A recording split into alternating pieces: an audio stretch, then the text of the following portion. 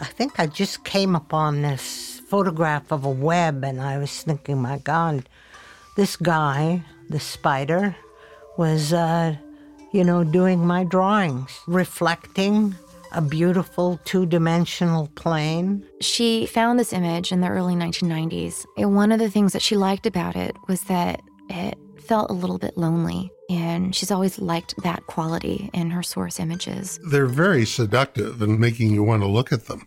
It's understated, but it is that Via thing of drawing you in. I found myself sort of remembering about lines.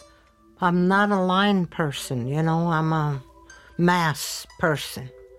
I kind of organize masses. She realized there was something too exciting about the spider web. Its connotations of despair and of breaking down and of age. There was something that seemed so sensational. She wanted to leave all of that behind. I wanted the images to stay more bland, so you would focus more on really how they were made or how they were not made. So I stopped, because I'm always stopping and starting and thinking about what painting might be.